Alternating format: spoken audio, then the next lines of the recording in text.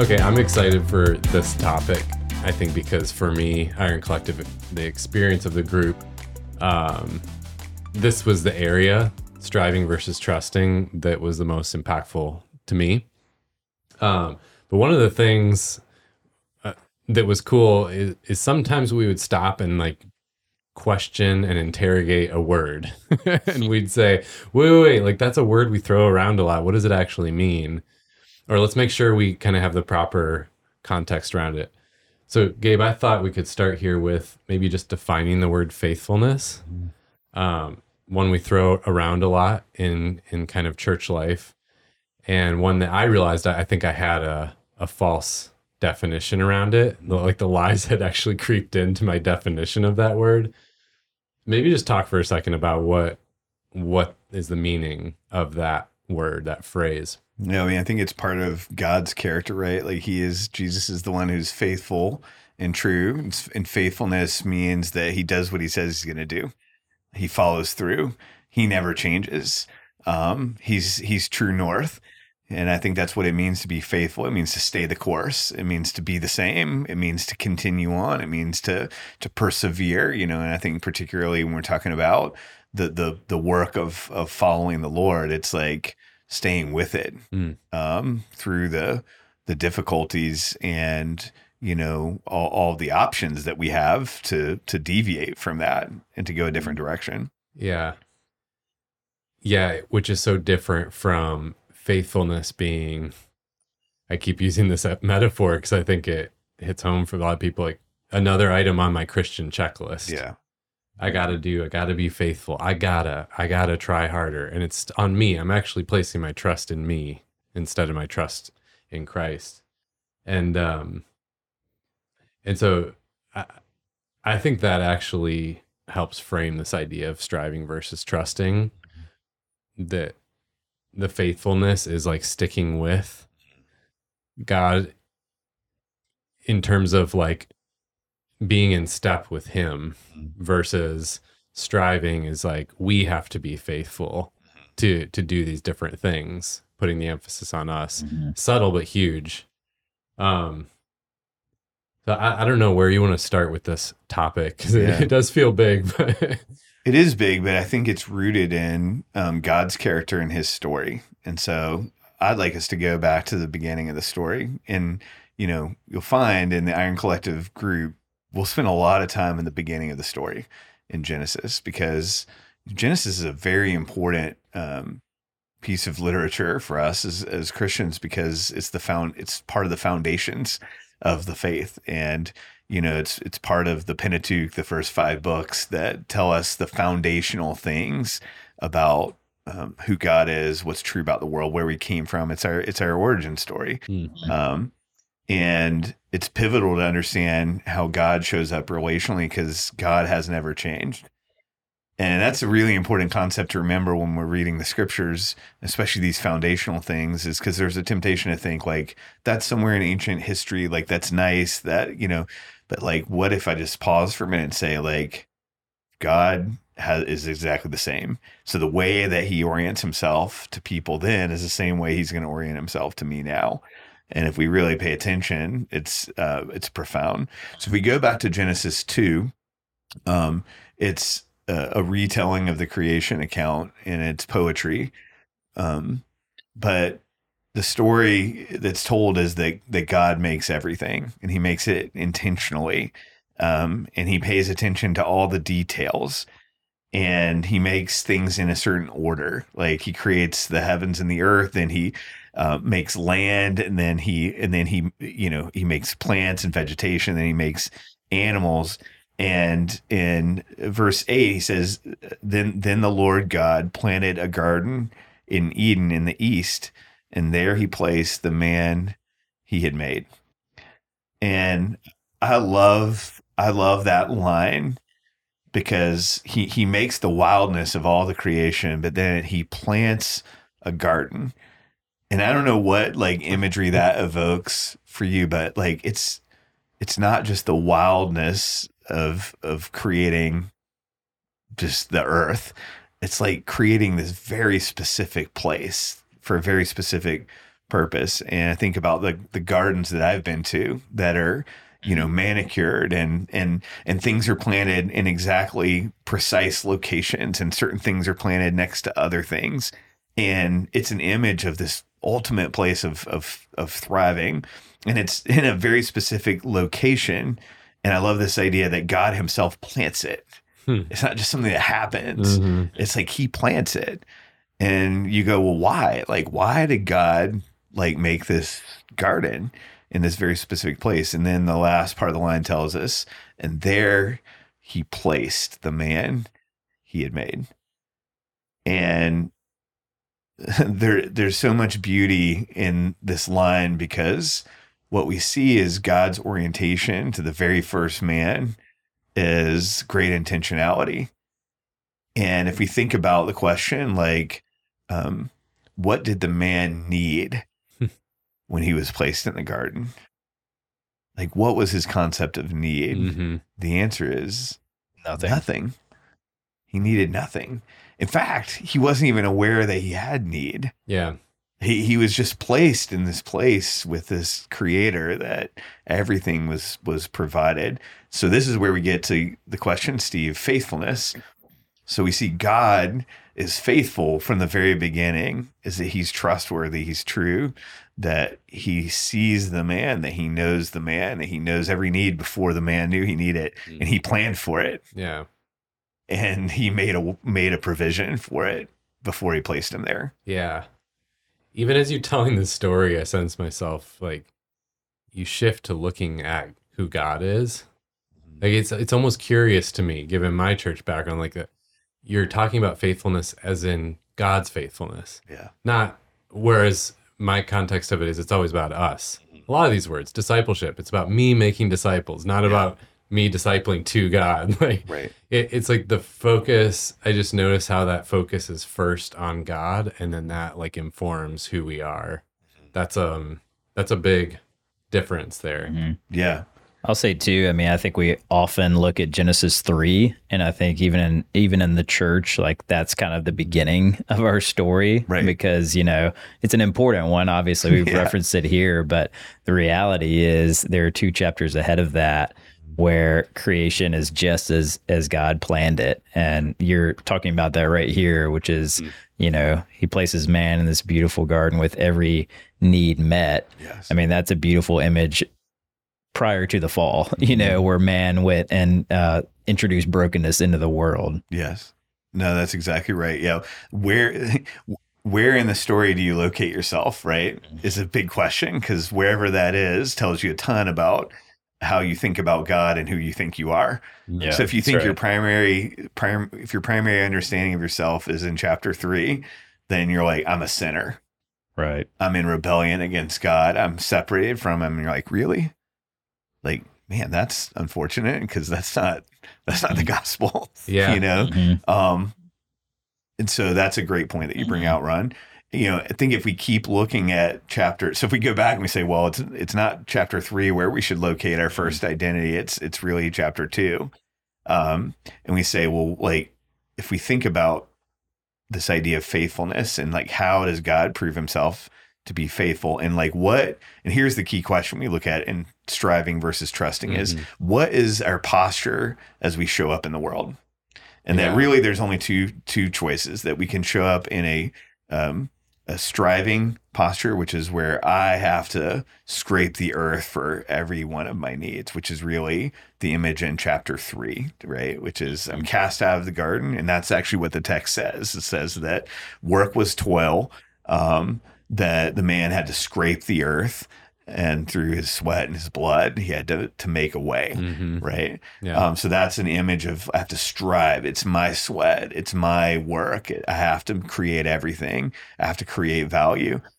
Or it's this image of trusting, which is really in chapter 2, which is what we're looking at is what if my posture is trusting in the world, then that has to do with my relational orientation. Either one of those is my relational orientation to God. But it has to do with, I think, men, the first thing we want to talk about is our work. Yeah.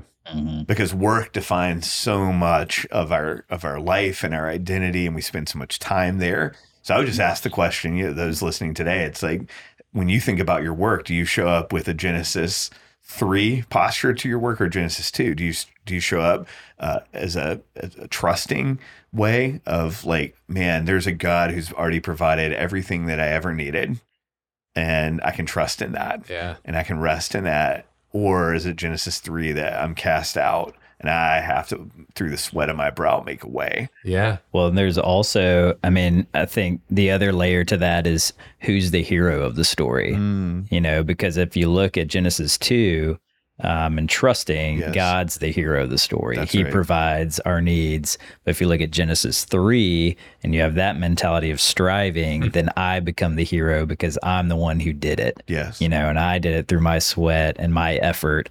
And God may or may not have been part of the equation, but it's me, and I made the way. Yeah. No, that's a great point. Yeah. Who is the hero of the story? Yeah. Man, that's such a great question. Yeah. It's almost like you could live there in this 2 versus 3, Genesis 2 versus 3 land for a while. It got me thinking of the sin part of it. Like, we tend to often focus on the sin management, sinning less, trying harder, doing better, sinning less. That's like what I'm supposed to do as a Christian. Whereas the Genesis 2 is more like the ultimate goal really is like enjoying life with God, and his awesomeness is the focus. Yeah. I've noticed that too, myself, shifting the focus in my prayer life and my just walk with God to more of that Genesis 2, like how awesome he is versus how bad I am. When that's, you know, and we look at, if we keep looking at Genesis 2, there's so much to mine there. I just want to hit a couple of things. And by the way, if you have the ability to hit pause on this and go read Genesis 2 and 3, I think that'd be extremely beneficial. There's so much there. I like reading the New Living Translation, but whatever your version of the day is fine. Because I want us to look at, you know, what can we trust God for? Like, and because if we think about our work, if we think about like meeting our needs, and this is getting really tangible, like, sometimes I think we put God in a bucket of, we can trust him for spiritual things. I mean, we can trust him to get us to heaven. Right. Yeah. But what we're presenting today is, no, like the true story of the world says, I can trust God for all of my needs today. And that if I can, then my posture should be a posture of trusting. I think that's huge because, again, it's one of those define the words moments of define trusting. I think often when we say that, we say trust God. Yeah, well, if you really dissect it, what we're saying is agree with the fact that Jesus died on the cross for your sins. And that's what we mean by the word trust God. And to your point, there's actually so much more in there. Yeah. It's worth like clicking into it and defining it more. That's right. What are we I like how you said it, like trusting what? Trusting what? Yeah. Well, let's look at what is the story tell us, you know? From the very beginning, God, first of all, he gives us a place. So he gives us a place for thriving, and this garden, this beautiful place constructed for our thriving. And that's God's intention in his heart. The second thing is that in verse 15, the Lord God placed the man in the Garden of Eden to tend and watch over it. What's he providing there? He's providing purpose. And, you know, and that's, I mean, let's just pause there for a second, because I think so many of us think that it's our responsibility to find our purpose, to create our purpose. And, you know, that so much of life hinges on our ability to do that. And however well we do that, that's what we're worth in the world, right? Because that is what the world tells us. But that's not what Genesis 2 says. It says God created a purpose for the man before the man knew that he needed a purpose. And there is this like beautiful like naivete in this, that like the man doesn't know. He's just like shows up. Yeah. And he has this beautiful home, and he shows up, and he has this purpose that's never ending, by the way. Like, because without sin, God intended for him to tend and watch over and cultivate this place forever and ever. this started to make more sense to me when we had our first kid. Mhm. And I'm like, whoa, now I'm getting it more. I don't know. It seemed to be kind of this image that maybe God gave me, but one day I pictured like I'm a billionaire. So already the story's going great. There, right? I like this. This is a great. I'm a billionaire, and she's 7 now, so I call it 7-year-old, is getting ready to go to school. And she's like having a total meltdown, like really crying and freaking out. And I'm like, what is wrong? What's wrong, sweetie? I can't even get through to her. And then finally she calms down enough and says like, I lost my lunch money. Like I won't be able to get lunch today because I lost my lunch money, Dad. And here I am, a billionaire. And it's like, in that moment, I don't even have the words because I'm so shocked by like, no, you don't understand. Like your dad is a billionaire. Like here's $5. Like you're fine. You're fine. You're going to be fine. You will have lunch. But she's so worried and so stressed that she won't be able to get lunch that day. And how clear that picture was about us and God, that he's got it. Like he owns everything. He has all resources in abundance. And here I am like stressing about some tiny thing today.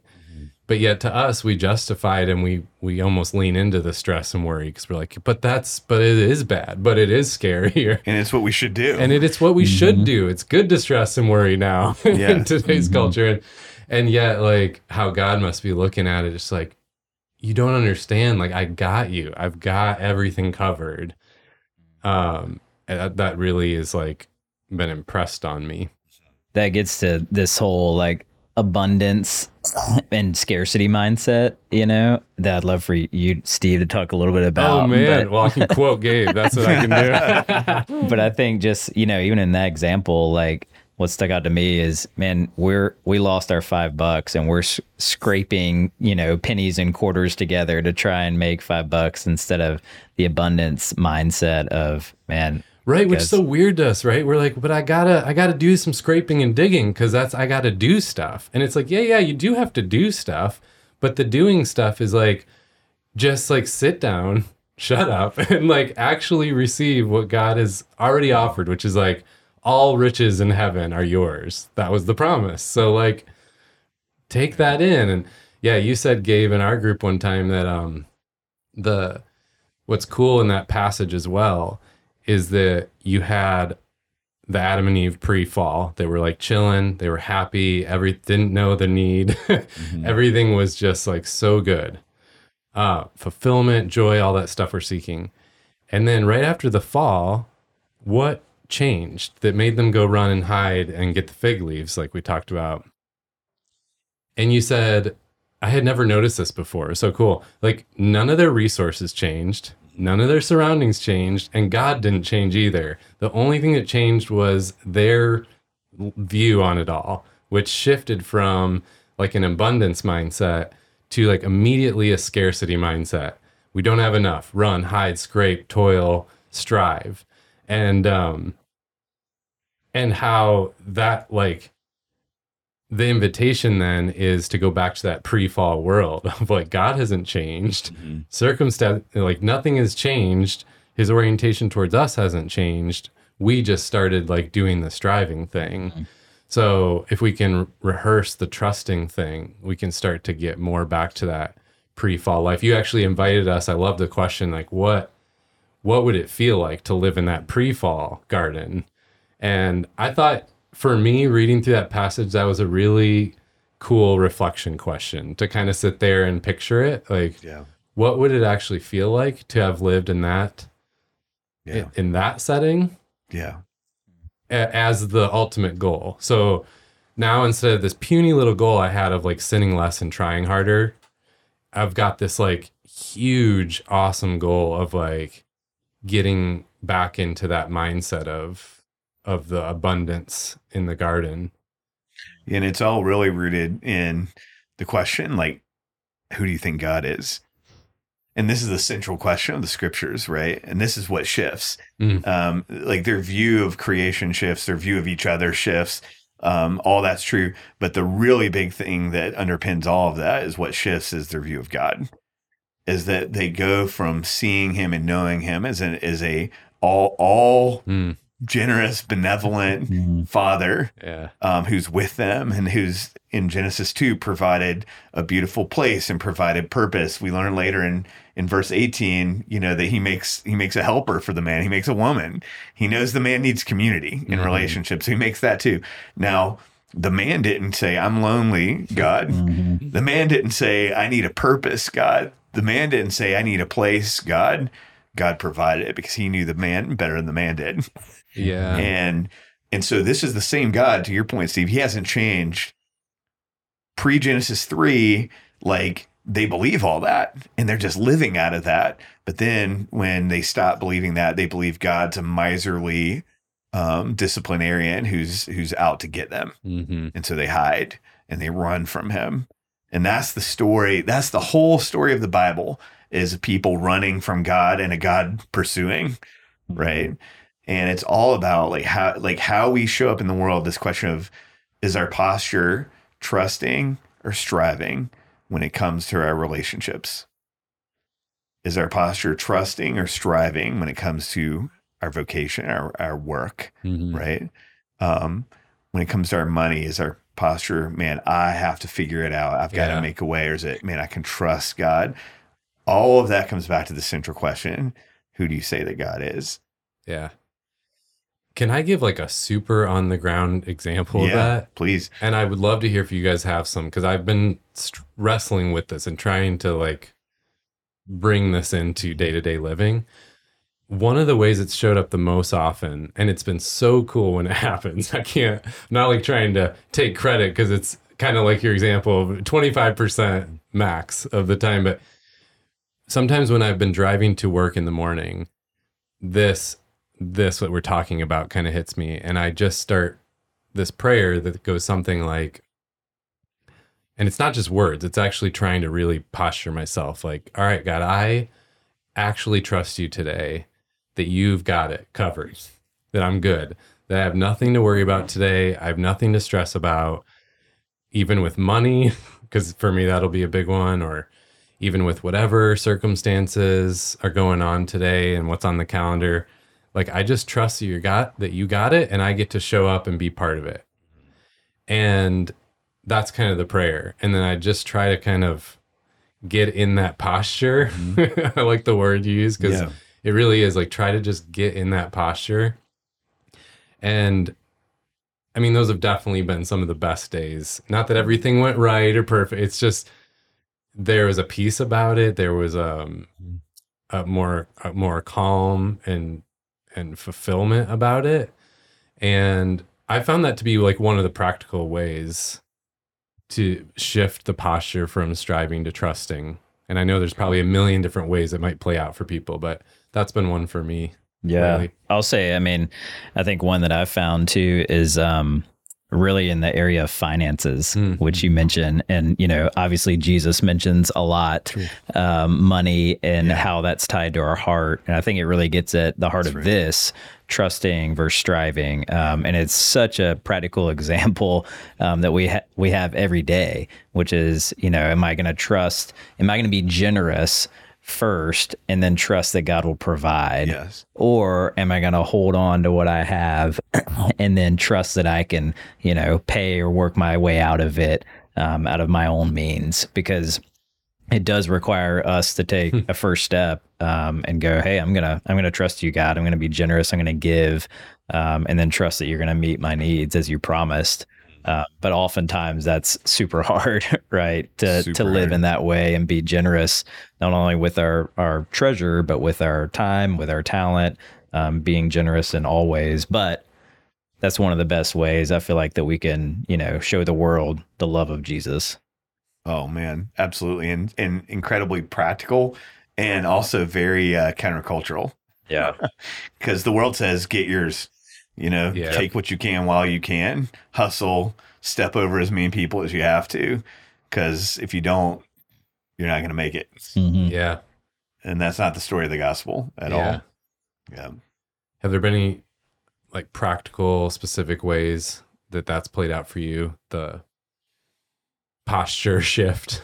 Oh man, continue to play out. I mean, this is another one of those we were talking while we were on break, just it's sometimes hard to teach these things because I mean, I'm very much still a work in progress who, messes this stuff up very regularly. But, I think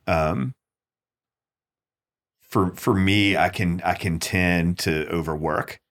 Like definitely like workaholism is definitely always a danger for me. And if I like really probe, like, why is that? Like, why will I just like work way too much to like my physical and relational detriment, it's really gets back to this conversation because it's like in those moments when I'm choosing to overdo it and overwork and take on too many things and whatever, it's really that deep down, I'm believing it's up to me.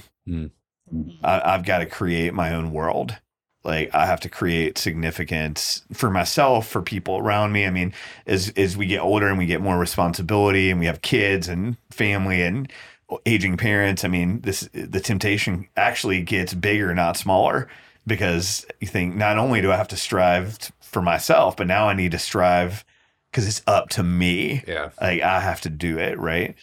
And so I think that's a place that I'm really constantly tempted, and I have to like check myself and allow others around me to go like, why are you doing all these things? And like, when is enough? And when, and when do you just like trust that God's going to do it? And then pay attention to the boundaries. Cause Steve, to your point, it's not that we don't work or try. Like God, remember, work came before Genesis 3. Yeah. God called work good. Mm-hmm. It was part of the purpose. But work isn't bad. Like we're supposed to work. We're supposed to create.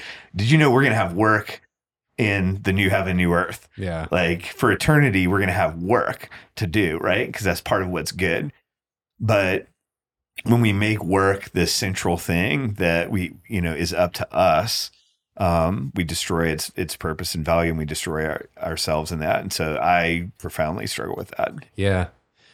I thought even for leaders in a group setting, this is kind of like the mask, one of those helpful areas where we can help each other and cover each other by pointing out, like, maybe you shared something, Ron, and it seems like a striving thing, is I can be an encouragement by sharing the true reality, like the trusting side of the coin, and vice versa.